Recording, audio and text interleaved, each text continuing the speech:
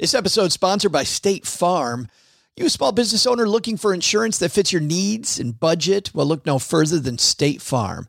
State Farm agents are not just insurance providers, they're also small business owners who live and work right here in your community. They understand the unique challenges of running and protecting a small business. When it comes to small business insurance, State Farm knows what it takes. Create a plan that fits your needs and your budget. State Farm agents are ready to help you choose personalized policies that truly understand your business. Insure your small business with a fellow small business owner. Talk to a State Farm agent today and get started on personalized small business insurance that fits your needs. Like a good neighbor, State Farm is there. Talk to your local agent today. This podcast is sponsored by Monarch Money. Are you saving to reach your financial goals? Reaching those goals isn't just about getting more money, but by managing what you have. And the best way to manage your money? Monarch Money. Monarch Money is a new kind of finance app that's intuitive, powerful, ad-free, and takes the headaches out of budgeting. Try it free when you go to monarchmoney.com/podcast. Monarch puts all your accounts, investments, transactions, and finances at your fingertips. With a complete view of your finances, you'll gain insights on your spending and find new ways to save. Plus, Monarch lets you customize your dashboard, collaborate with your partner, set custom budgets and goals, and track your progress toward them. See why Mint users are turning to Monarch Money and loving it, and why the Wall Street Journal named Monarch Money the best budgeting app overall. Get a 30-day free trial when you go to monarchmoney.com/podcast. That's MONARCH money.com/podcast for your free trial. monarchmoney.com/podcast. Pre-recorded from Joe's mom's basement, welcome to a Wednesday Rewind episode of the Stacking Benjamin Show. Hey everyone, I'm Griffin the Intern, or like that persistent realtor down the street likes to call me, the Fintern. Okay, when I say persistent, I mean this guy yells at me, "You ready to buy a house, Fintern? Hey Fintern, you trying to buy a house? Hey Fintern!" He chases me down the street on my way here. I mean, don't get me wrong, I respect the hustle, but I have a few other goals in mind first. Small things really, like, maybe finishing school and getting a full-time job. Minor details. I have to give credit where credit is due though. All the house talk did get me thinking about real estate, and it's true that this is the home buying season. While it may not be the right time for me to buy a house, there are plenty of people trying to sell their homes. With that in mind, I searched through our archives for the perfect show. I'm queuing up our time with experienced house flipper and the co-host of the Bigger Pockets Money podcast, Mindy Jensen. Whether at a rental, flip, or your main home, Mindy will detail what you need to do and how to find the right resources to sell a house. Of course, this is the Stacking Benjamin Show, so there will be headlines, trivia, and plenty more to digest in this episode. And let's not forget about our rewind disclaimer. This episode originally came out in 2018, so don't take any investment advice or enter into any mentioned giveaways. Fintern out.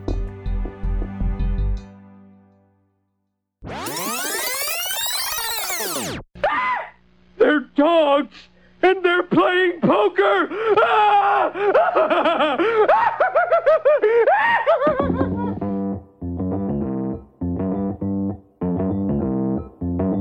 Live from Joe's mom's basement, it's the Stacking Benjamin Show.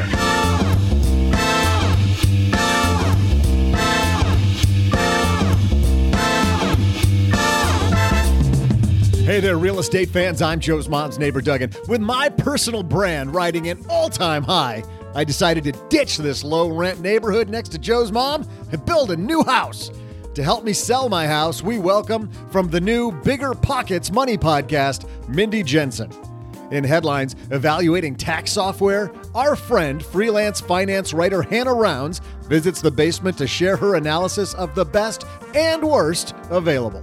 Plus, we're going to throw out the Haven Lifeline to Marie, who wonders about diversifying her investments. I'll bring down the mail with another listener letter. And in the best part of this podcast, I'm going to share some of my amazing trivia. Don't worry, we're going to get to it, folks. And now, two guys who should have sold their soul for another crack at last weekend, Joe and O-G.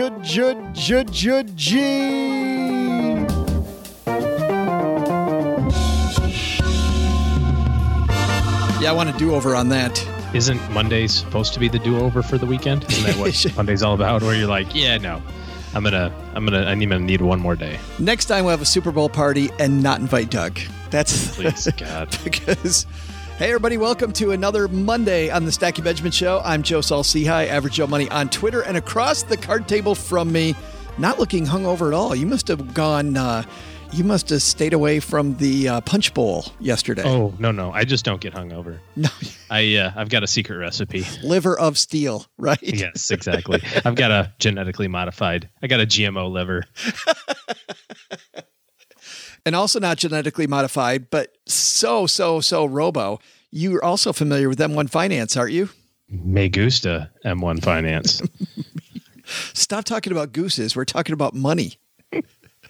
If you're looking for a better way to invest, you got to check out M1 Finance. They've completely rethought how online brokerages should work and make investing enjoyable, convenient, and low cost. The way it works is you build an investment portfolio by specifying what percentages of your money you want to go into certain investments, or you leave it to the pros by telling them what you need and they design it for you. And guess what? Now it's absolutely free with a capital FREE.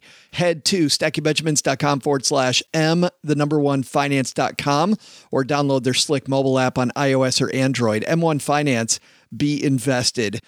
Thanks to Harry's for supporting Stacking Benjamins. Harry's is so confident you're going to love their blades. I love their blades, by the way.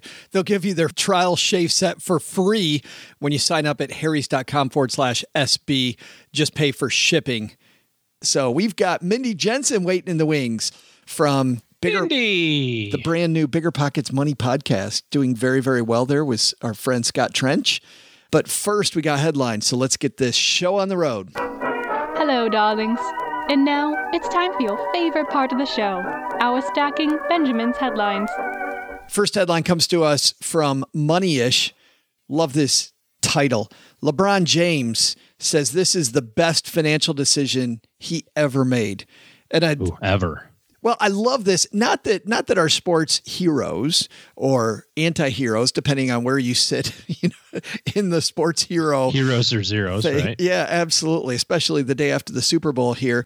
Just they give so much attention when they do these articles about making good financial choices. Like you've seen Gronkowski, who lives off what? He lives off of his endorsements, I think, and saves his entire salary. And based on the endorsements that he does, he can't be living off of very much. Right. Lives in a van down by the river. There you go. Yeah. This written by Katie Hill. She says, these financial lessons from the Cleveland Cavaliers star are lessons for us all. Katie says he's a king on the court and at the bank in Chase's new episode of Kneading Dough, a series in which legendary athletes like Serena Williams talk about how they manage their finances.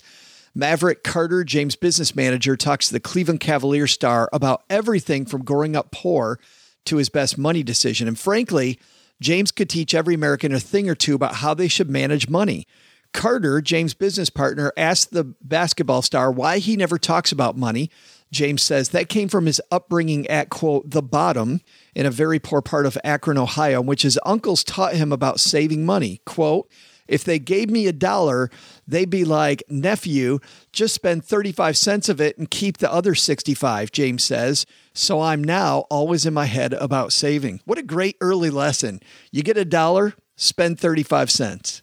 I like the lessons that these folks kind of send out to the universe based on their upbringing. I'm glad it kind of went this direction because I was waiting to hear the LeBron only lives on his Air Jordan contract or something. It's like, oh, really? It's really, really, really tough to make ends meet when Nike's paying you $100 million a year. Gosh, I can understand. But I'm glad that he's taking the mentality. Yeah. But we can all use that mentality of I make $1, spend 35 cents. Save more. Yeah. Yeah, absolutely. Base your budget decisions. And I think even better than that is what do you think about just completely untying your expenses from your income? Meaning he's saying, I bring in $1, I spend 35 cents. What if I say my expenses are X to live? And that has nothing to do with, I mean, don't get me wrong, my income's got to be more, right? Right. And I got to be able to cover my long-term goals. But I think a lot of us, we get a nice big raise. And what do? We tie our expenses to our income stream. Well, this lines up with what you've said to me a number of times and on the show a little bit too. Direct deposit your paycheck into your savings account, spend from your checking account. Yeah. You know, those two numbers don't have to be the same. And a lot of times that's that rich dad, poor dad thing, right? Yeah. Where you want to keep your expenses are what they are. Just because you make an extra $100 this week, or you drive for Uber or side hustle some money, that doesn't mean you have to go spend all that money right now. He also says he uses this trick when he's trying to curb impulse buying. When he's deciding on buying something he doesn't need, he says that growing up at the bottom always creeps into my head, and I end up just saying, I don't need it. There's nothing more I could give myself that would make me happier, which I think is also a great lesson. Because he already has like 4 Ferraris. What could I have that makes me happier? But even without 4 Ferraris, I think that to myself. I think, oh man, that looks great. Man, I want that thing. And then I think, will that actually make me any happier than I am right now? Mm-hmm. Is there anything about having that sit on my shelf that will make me happy? And usually the answer is no, not really. Yeah. We're in that kind of mentality right now. We're kind of doing this backyard project, cash flowing it and kind of slowly getting through it. And we're thinking about spring break trips because I figured out why they put spring break where they put it. Because like by that time you're ready to, like, you got cabin fever. You have to go do something, you know? And so I'm already thinking, I know a lot of people have already been planning their spring break for a year. I'm all like, spring break's in a couple of weeks. We got plenty of time. But I want to do something, but then I also want to keep working on this backyard project. And I know if I do a quote unquote vacation or whatever, it's just sunk money. It's just, you know, it'll be fun. We'll have a good experience and that sort of thing. But it's gone. But then I still don't have my backyard done, right. You know? And so it's quite a challenge. I'm not a always saver type of person. I kind of err on the side of, let's buy now. Let's go spend some cash. So for me, this is a really tough thing to go through. It's funny. James says he has purchases he regrets. To your point, OG, you and King James have so much in common. Yeah, we do. A house he bought in Las Vegas in 2005 being chief among them. He goes, who buys a house in Vegas? He says, laughing. And he has things he splurges on, namely a car collection. So sometimes regrets some of those decisions. But asked about his best financial decision, I want to leave. He gets his paycheck for $8.7 million. And who cares? Like, yeah, you know. Yeah. Asked about his best business decision.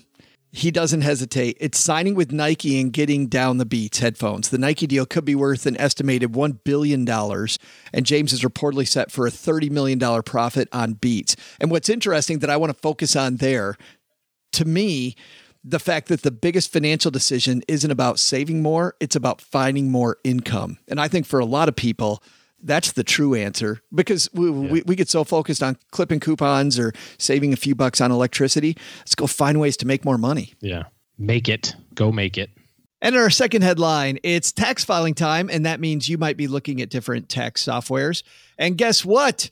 My favorite nerd friend, and she wears that badge very proudly, has been out looking at softwares for me. It's my good friend, Hannah Rounds. Welcome, Hannah. Hey, thanks so much for having me. Yes. And I love the fact that on behalf of all of us, you took a bullet and look at all of these tech softwares. Does that mean you need to get a hobby? I do need a hobby. Yeah, I definitely need one. So you're like, what's the best way to spend a Friday night? I know what we're going to do. We're going to look at tax software, but I'm so glad you did, because you've got a list of the best for 2018 and a list of the worst. And let's start off negative so we can end on a positive note, Hannah. What are the ones we probably want to stay away from? Yeah, so the tax software that I recommend staying away from are eSmart Tax, TaxAct, 1040.com, Easy Tax Return, Jax at Hewitt Online. All of those I say stay away from just because they're overpriced and they don't have a great value proposition. Then the other one that I'm sad to say stay away from this year is Credit Karma Tax. And Credit Karma Tax is completely free. So I wish I could recommend it, but it's just buggy this year. So if you want to try it, go for it. But so many people have had technical issues with it that I just can't recommend it. With the other ones, you say that they're overpriced. Are there certain features I should be looking for, Hannah, that they just don't include? So it's not so much features as they have the same features as other software, but they're higher priced, or they just don't have a great interface, so they make it too difficult to file your taxes. and you're still paying for it. Gotcha. And on the let's turn this thing positive then. On the other side, there's some names that we've heard of before and some surprises on your list of the best of 2018. Yeah, so the ones that won't surprise anyone are TurboTax and H&R Block. TurboTax is the highest price, but it's great for self-employed people, for people with rental properties. If you are self-employed and you use the self-employed software, you'll actually get a free year of QuickBooks. So that's a great deal.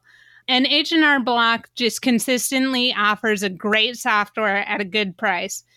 And then there were also a couple surprises on the best list this year, which were TaxSlayer and Free Tax USA. Wow. And how did those end up on the list? So TaxSlayer really surprised me with a great interface.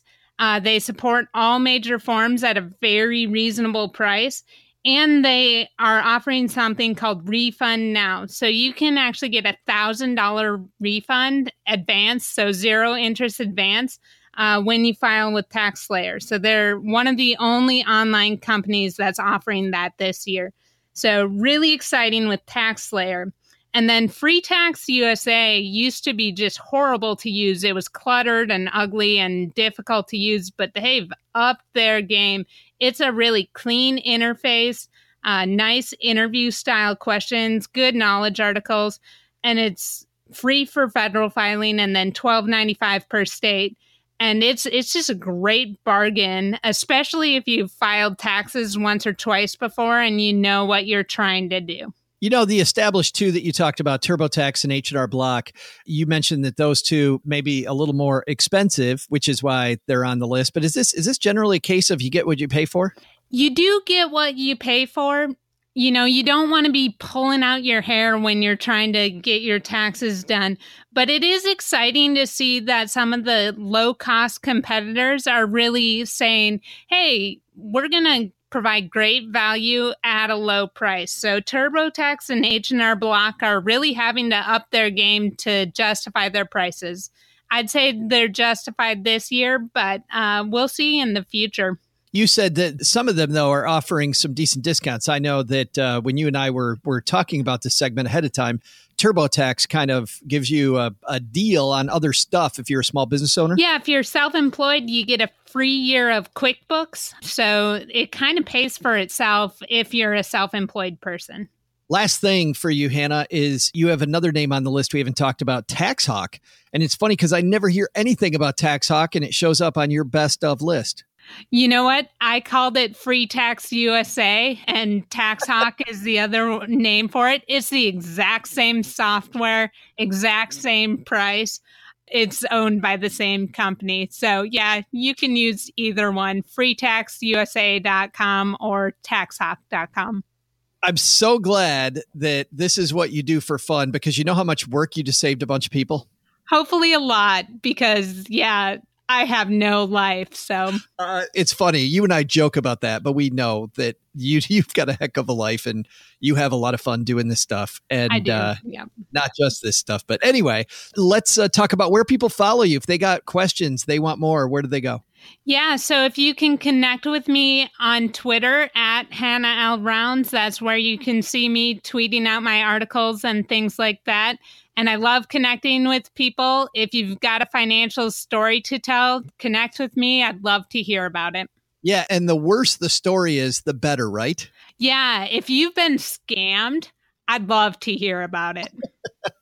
But actually, it's funny because it's a bad time to kind of reach out to you, Hannah. But on the other side, when people get scammed, that's when they need somebody like you who has a megaphone that can tell the world how to avoid it. Absolutely. Yeah, I love writing about it. It's helpful to help other people avoid the scams in the future. Good stuff. Hannah Rounds, thanks for hanging out with us for a few minutes. Yep. Thank you so much. Big thanks to Hannah for stopping by. You know, it's that time of year, OG. Get your taxes done. Get those taxes done. Yeah, buddy. So I think Hannah's got some great lessons for taxes. But as far as LeBron James goes, OG, the big takeaway? Be really good at basketball.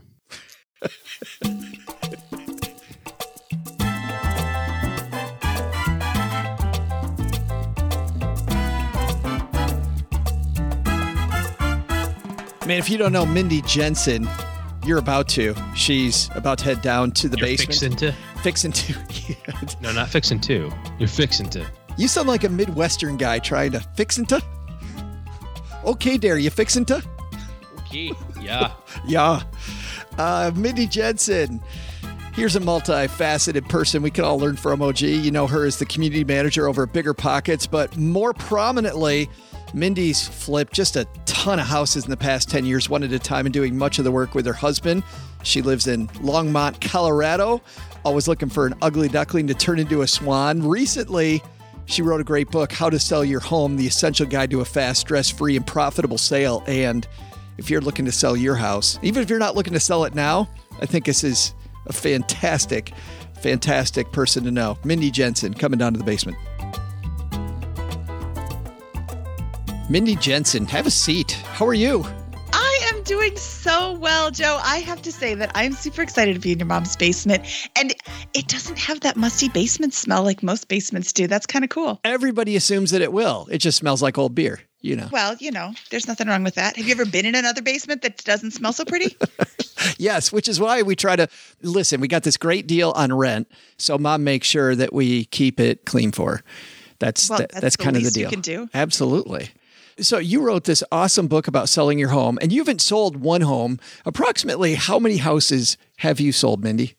Personally, it's been 20 or 30. And when you started selling houses, did you do it to flip houses? Did you do it because you're a landlord, or did you do it because it was your profession? Well, when I started, I did it because I was flipping houses. My husband and I would move into a house, fix it up, put it on the market, and sell it after 2 years to take advantage of those sweet capital gains avoidance laws that we have. Or not laws, benefits? Is that the right word? Well, both. 1031 for the win, right? The 1031 is for investment properties, and it's called Section 121, or the 2 out of 5 rule, that is for your personal residence. So I did it as a personal residence. I actually lived inside the houses that I was flipping. Yeah. Okay, we have a friend here locally that does that down the street. It is a great way to avoid a lot of capital gains taxes and put a ton of money in your pocket. So you've sold 20 or 30 houses, and you see houses that need tons of work, but what's the most important work somebody needs to do to sell their house? The kitchen and any smells. If somebody walks into a property and it smells like the cat lady used to live there, that's not a good thing. People will walk right back out. The bad news is most people, I think, don't know their smell, right? I mean, they've been there forever. What do you have to do? Have a really honest Gordon Ramsay kind of friend that says, listen, your house stinks? I gave that tip in the book. Yes, absolutely. You need to ask somebody to come over because you're right. You can't smell your own stink. Yeah. So, or aroma or, Flavor. odor. Flavor. Ew. I don't know where that came from. from. But you can't smell it. And every house has an aroma. It's an aroma that comes from you as a person. It's an aroma that could come from your animals. It's an aroma that could come from your cat litter box. If it's coming from your cat litter box, you could actually get immune to that, as so many people do, which is disgusting. But if you are getting ready to sell your house, you definitely want to have somebody come over, even your real estate agent. Just tell them, look, I've heard that sometimes people can have like an aroma in their house. I want to make sure that my home isn't unpleasant. And if the real estate agent says, yeah, about that, you want to follow their advice. As long as we're talking about that, yeah. And you say repairs are number one. Well, if you're clean and you keep your house clean, then yes, you should have, an updated house. If to sell the house for the most money, you want to have the most updates, the cleanest house, the least offensive smell house. If you're trying to sell your house and you don't have any money to fix it up, it costs nothing to declutter. It costs nothing to keep it clean. And I have seen so many houses where I walk in, I'm like, this is disgusting. How can people even live here?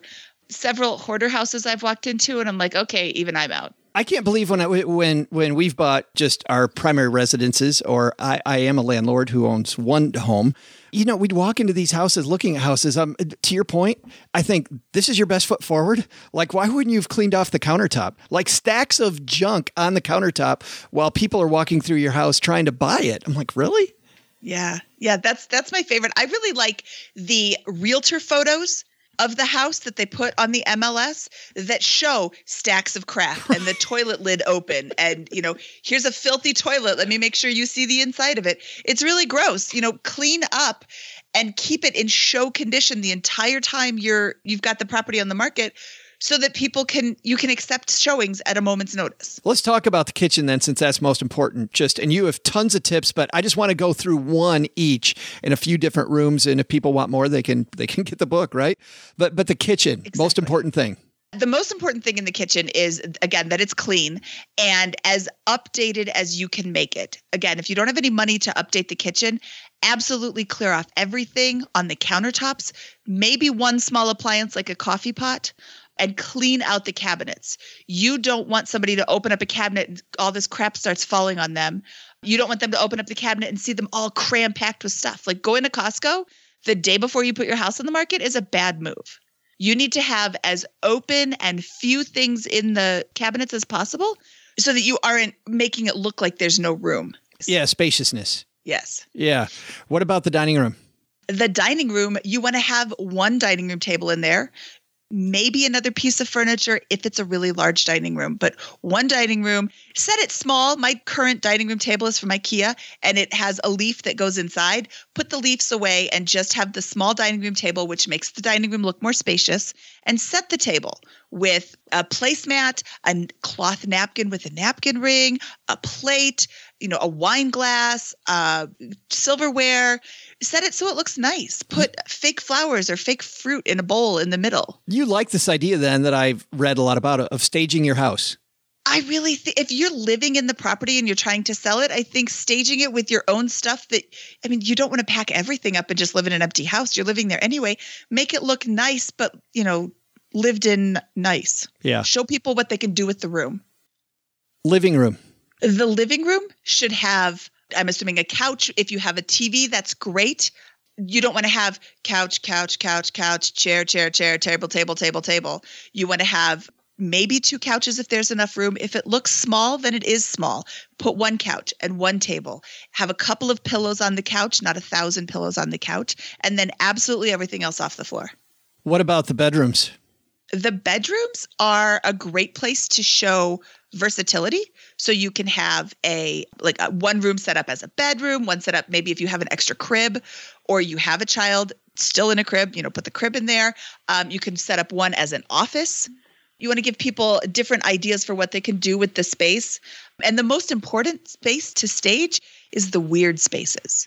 I went in to see this house and it had a U-shaped bedroom and the U kind of wrapped around the stairs.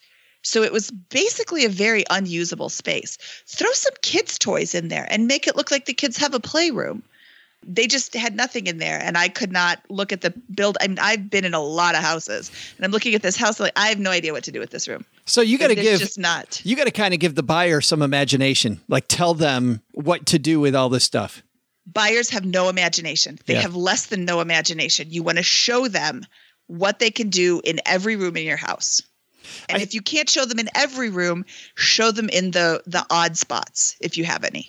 I had this in my last house which I was selling. I was moving right during the real estate crisis. Great time to move. Actually, I take that back. It was a good time to move because of the fact that we were able to because we were going upstream, buying more house, a more expensive house. Even though I got less money for my old house, I also got a great break on my new house. Follow me? Yes, it was a great place to be buying. Yeah. Such an awesome time to sell. Right. Going downstream would have been the other way. But I had this accent wall. I'm still angry about this, and maybe you can talk me off the ledge. It was a cinnamon colored accent wall, and it went great with the stuff that was in there. But the person I was working with said, you got to paint that wall a neutral color. What did the rest of the house look like? The rest of the house was very crate and barrel. I guess to put it. So if the rest of the house is crate and barrel, then you can have a cinnamon colored accent wall. As long as you're not walking into something like, ooh, what is that? But just having one accent wall isn't a bad idea.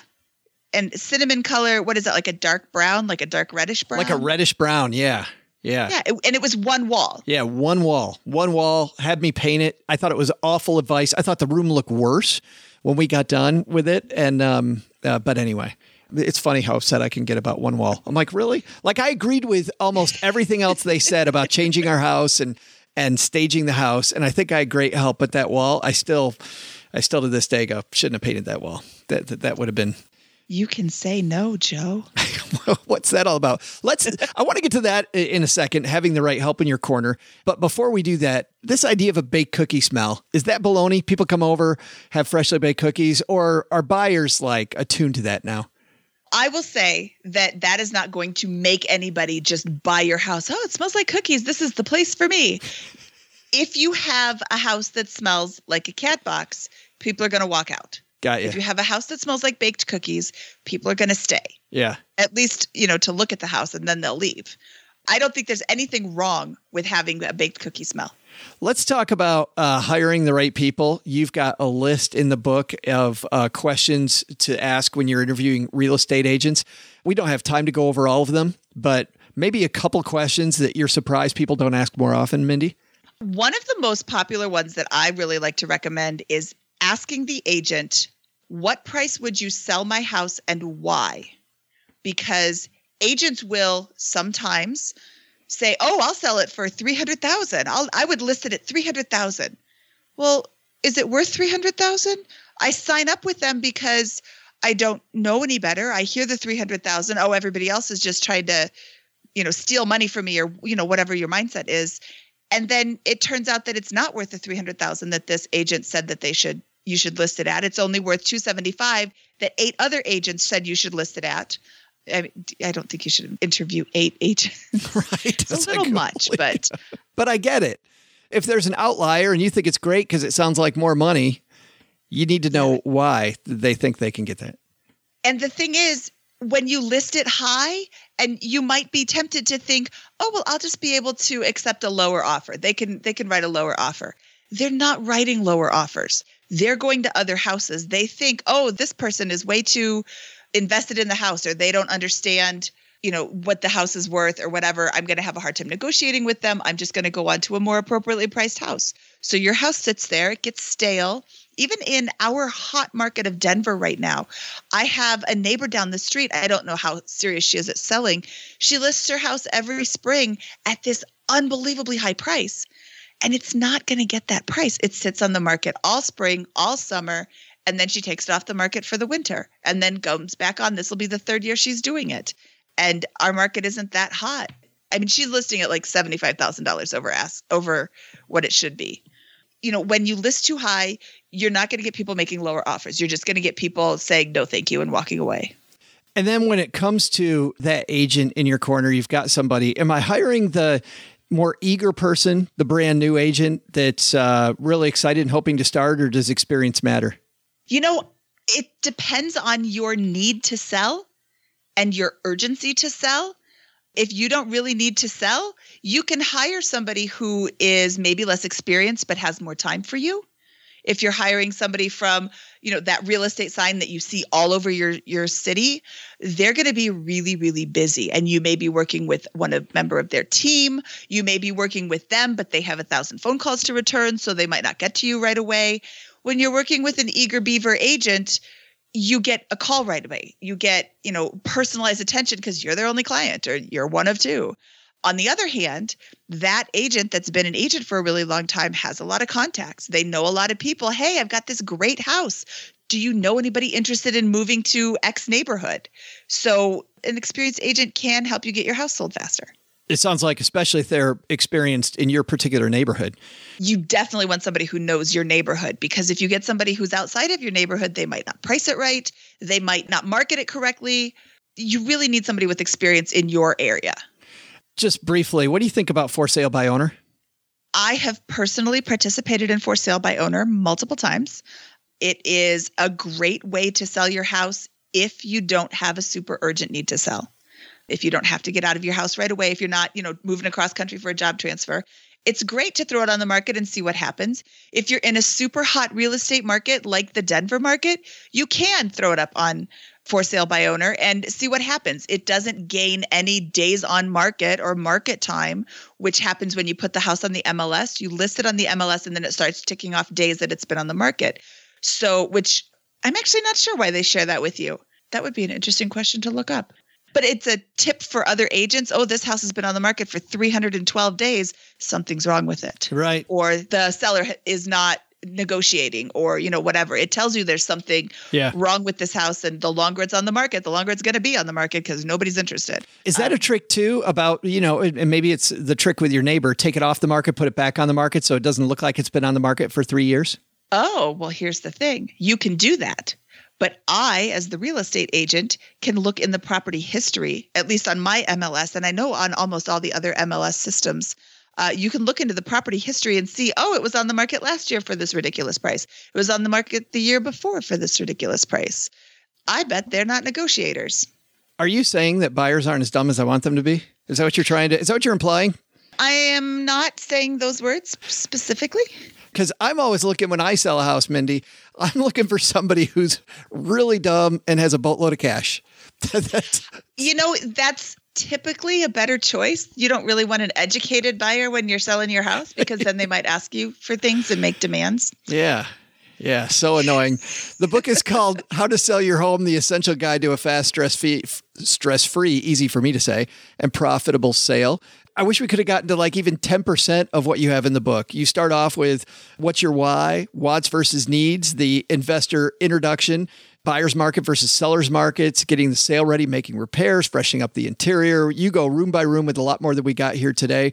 Permits, warrants, more, your next home, fair housing laws, interviewing real estate agents, contracts and offers. I wish this book was thorough.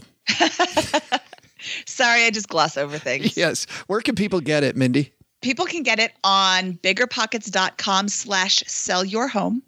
It is also available wherever fine books are sold. And I'd be remiss if I didn't talk about your awesome new podcast. Congratulations, by the way, on a great launch. Much. And for the 3 people that don't know about Bigger Pockets Money, tell them what you do. So Bigger Pockets Money is actually inspired by the Bigger Pockets podcast, where we interview real estate investors and get their tips and tricks on, how they learned or how they started and what they learned. And Bigger Pockets Money is similar, but for money. We interview people who have a unique take on money or share their story about their money experiences. Like, I was super deep in debt and this is how I got out of debt, or ways to save money. We have had Erin Chase on with her $5 dinners program to help you save money at the grocery store. We had Rosemary Groner on, the Busy Budgeter, with tips for getting your life in order. She was super in debt. Right. And she quit being a state trooper, which is a recession-proof job, and went into home daycare because she wanted to stay home with her kids. And then she got out of that. I think that most people who go into home daycare quickly get out of that too. I would totally get out of that. I was a stay-at-home mom. I had 2 kids, and that was enough. I'd either get out of that or I'd take up drinking heavily. And maybe both. They frown on that. Yeah, they frown on that at as the daycare providers. Yeah, I can't figure out why. Yeah, cool. And we'll link to the show and to the book in our show notes at stackingbenjamins.com. Mindy, thanks for hanging out. Joe, thanks for having me. This is like a bucket list checkoff. Oh, yeah, right. It is for me too, by the way. No, this is on my bucket list. I'm on the Stacking Benjamin show. I listen to this show all the time. Pinch me. Right. Exactly. Right. Hey there, trivia fans. I'm Joe's mom's neighbor, Doug, and based on Mindy's recommendation, I made a list of all the improvements I'm going to make to my house to sell it. Lucky for me, though, the walls nearly all have shag carpeting already. My taxidermy collection of squirrels is all dusted off. Now maybe I just need to add a velvet Elvis print. And that awesome dogs playing poker. Everybody loves that. But speaking of selling the house, hey, here's a trivia question. How many houses does the average person buy in their lifetime? I'll be back with the answer in just a moment.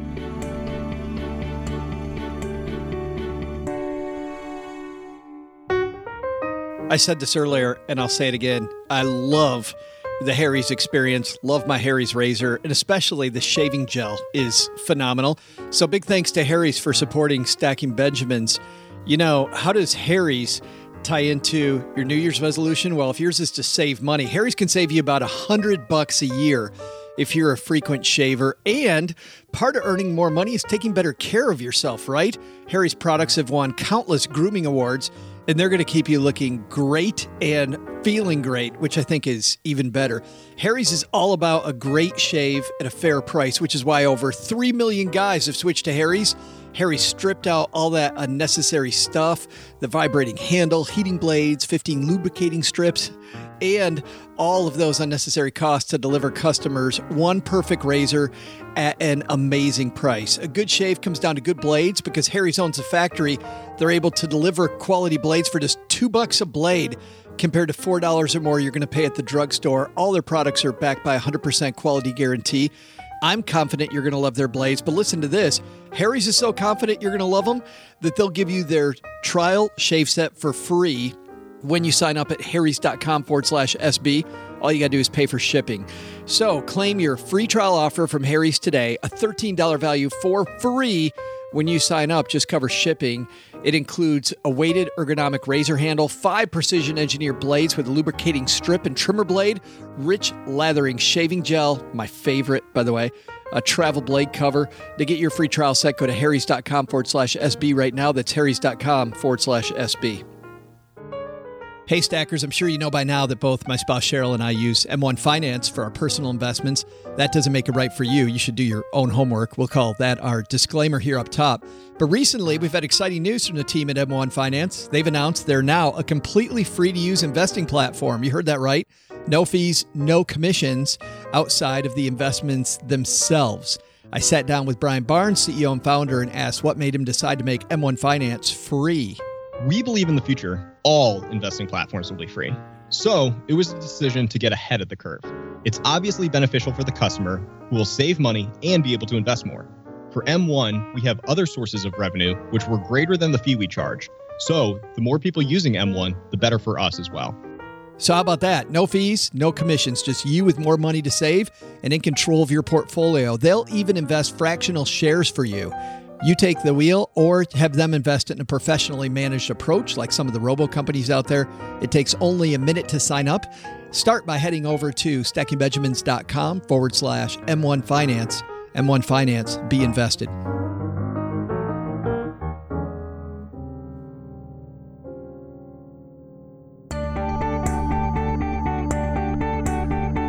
Hey, trivia heads, I'm Joe's mom's neighbor, Doug, and here's a question.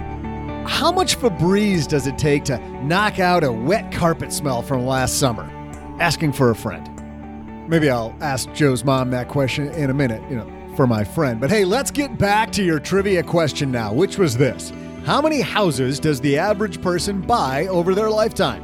If you answered 11, you're probably in the witness relocation program. But if you said 3, you'd be correct, my friend. Nice job. Hey, go brag to the office about your big win today because Joe's mom's very proud of you. Really, she is. She told me herself. See ya. Big thanks to Mindy Jensen for stopping by. If we're going to sell 3 houses during our lifetime, probably should know how to do it right. Probably ought to get it right, yeah. I'm always amazed when I walk into houses. Well, I talked to Mindy about that, but always amazed when I walked into houses and it's like people don't even bother picking their stuff up. Like some of the houses I remember when we moved to Texarkana. It's like, really? So this is your best foot forward, huh? Yeah. Like the realtor.com pictures. Right. They're like, seriously, clean the crap off the countertop before. You don't even have to you can put it back. Just move it for the photograph. Just put it down out of the photograph. Yeah. Yeah. Like we do when we do our Facebook Lives here in the basement. That's exactly right. Hey, let's throw out the Haven Lifeline and tackle some of life's, or rather life insurance's most important questions. Our friends at Haven Life Insurance Agency, they're disrupting the life insurance industry by focusing on those 2 things you value most. Flipping houses and flipping cheeseburgers. I don't know. Cheeseburgers. I had too much of that yesterday. No, but it's your family and your time, but that's a good 3 and 4. It's why they created a high value, quality, affordable term life insurance policy issued by Mass Mutual. You can purchase entirely online, and qualified healthy applicants, they don't skip to the medical exam. They skip the medical exam, OG.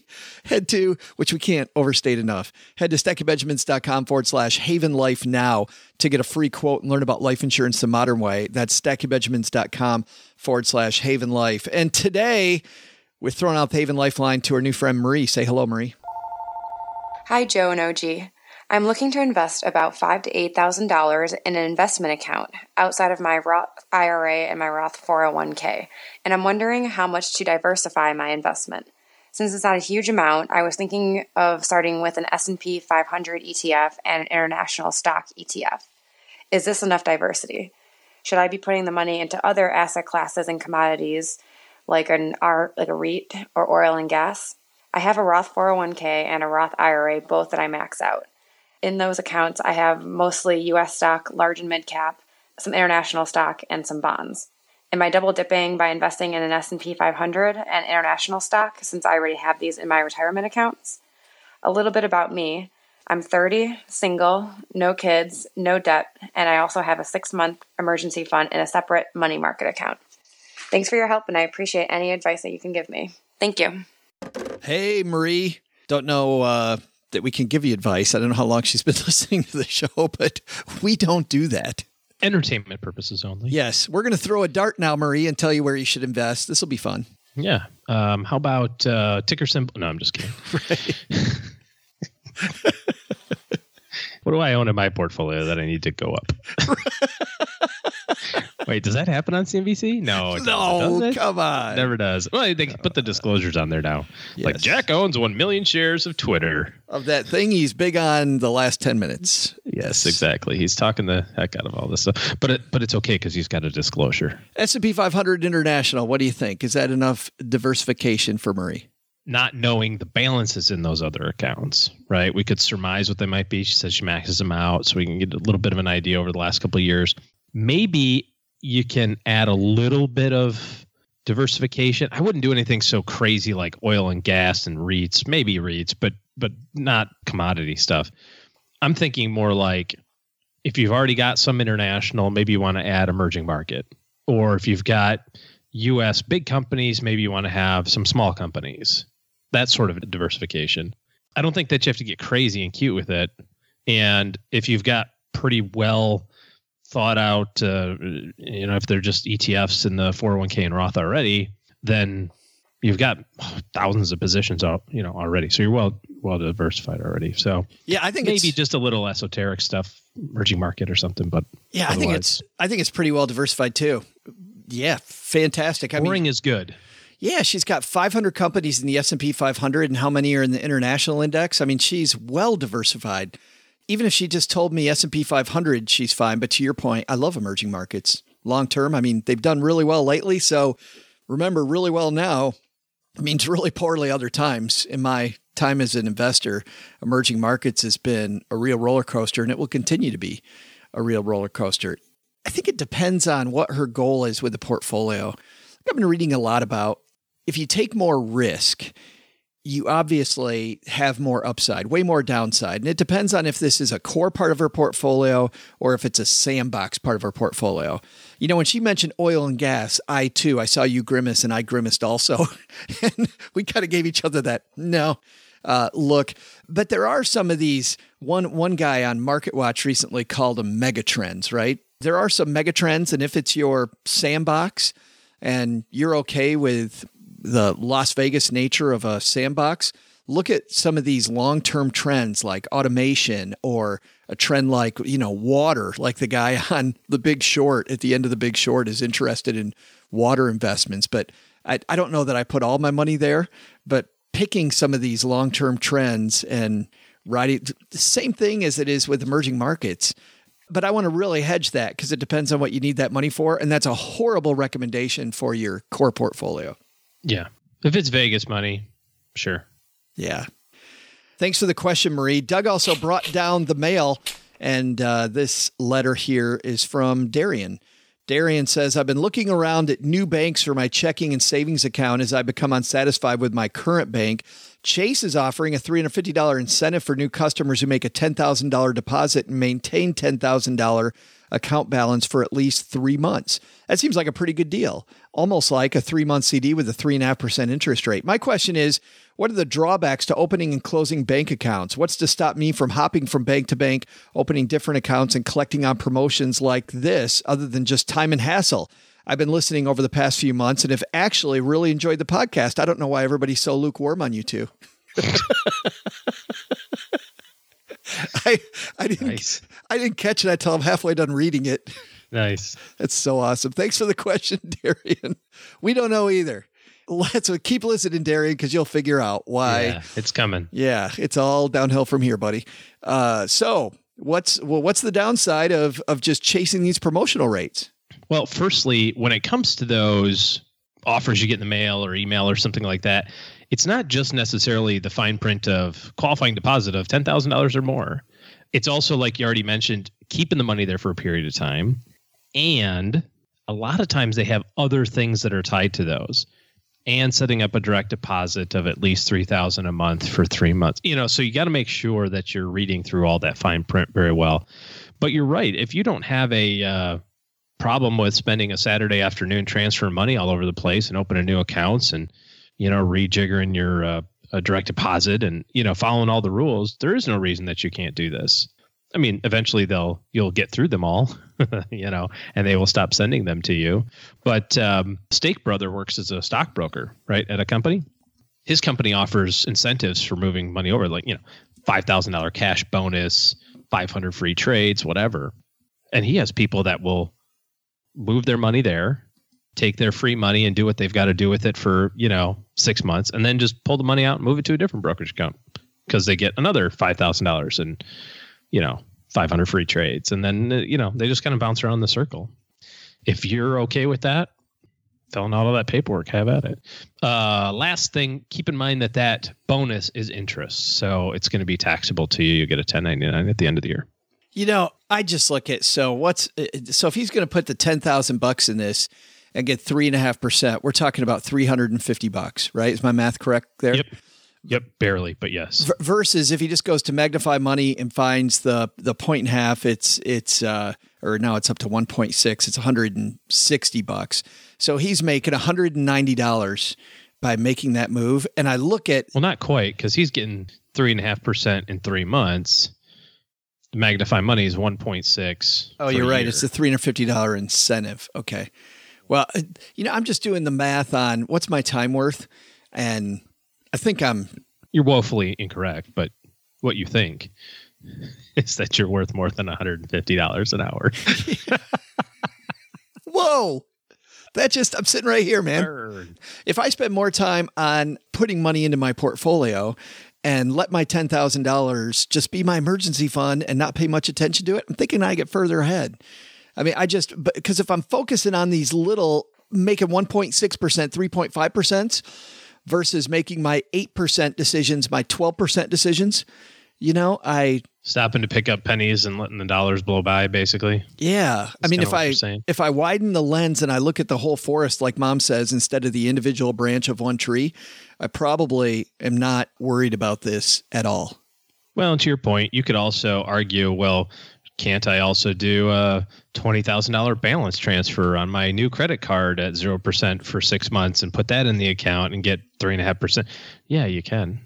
Yep. Yeah, I can spend all day until you screw that up one time. Right. Well, and that one's way more dangerous, right? The credit card game is way more dangerous. Talking about, like, is it worth trying to nickel and dime all this stuff? It could be, but I'm with you. I would rather, I get more utility out of, laying on the couch watching a football game than a Saturday, scouring the internet trying to find an esoteric credit union that's going to give me $150 more than the national average. Yeah. I mean, and that's an interesting point, because Darian might be saying, well, why sitting on the couch? How does that, I'm getting ahead of you by making these little moves. Well, when it comes time to make the big moves, you're exhausted. And there's a great group that you and I both know about called Strategic Coach, where they talk about, you have to have your downtime. Yeah.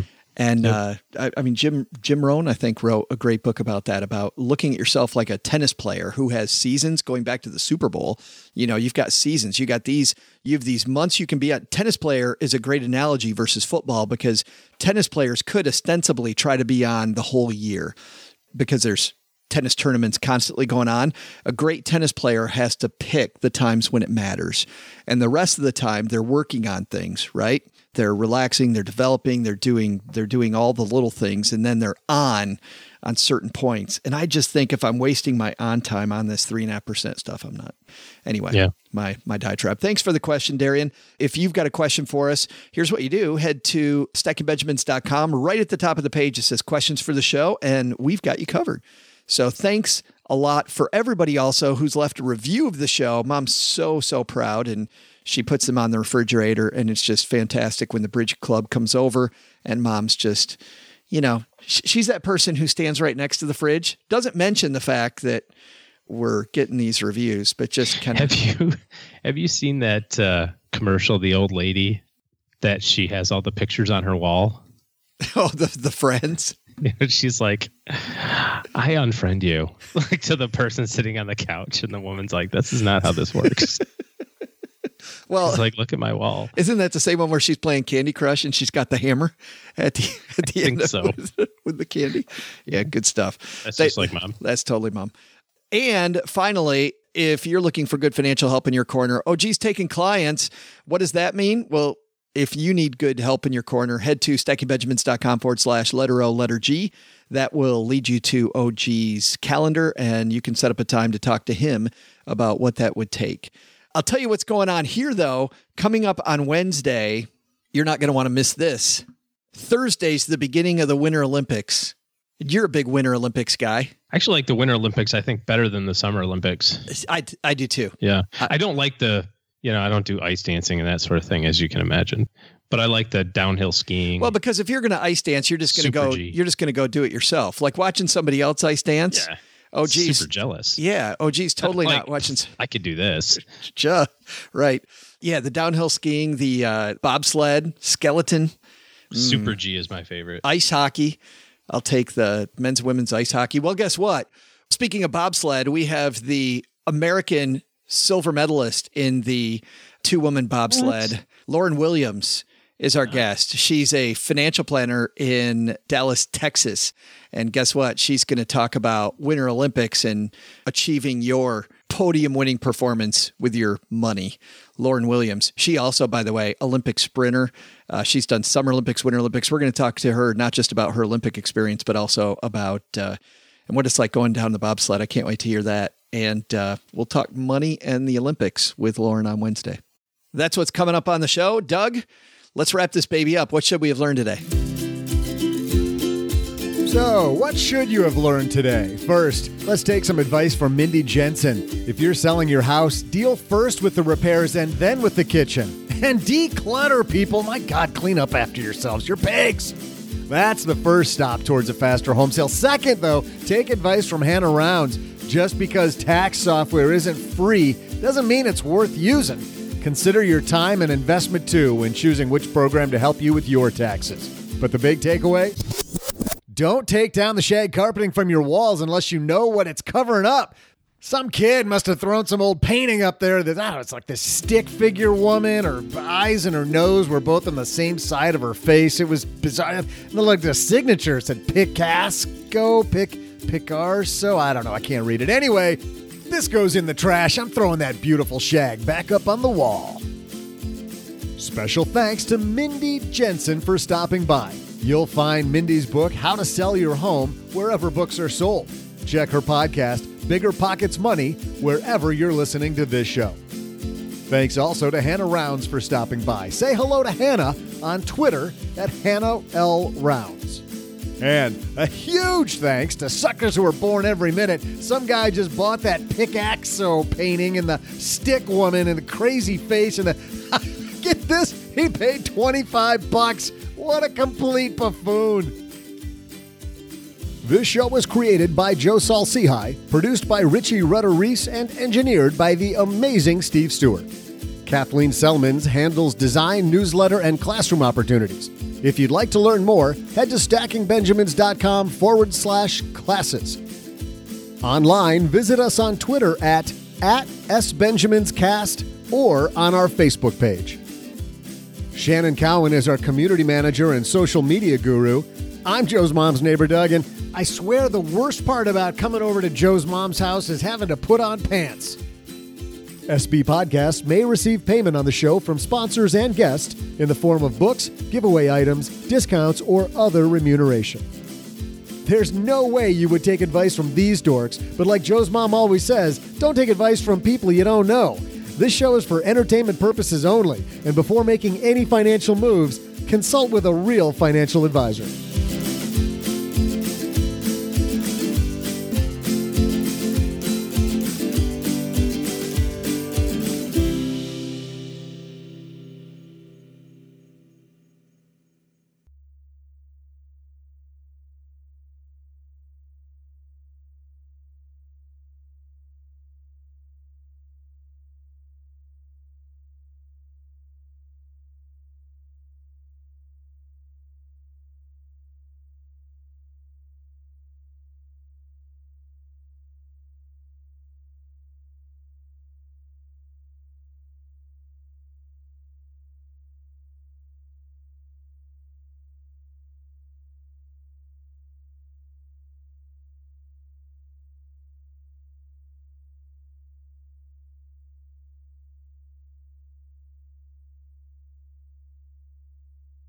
So, I've created this new show, Money in the Morning.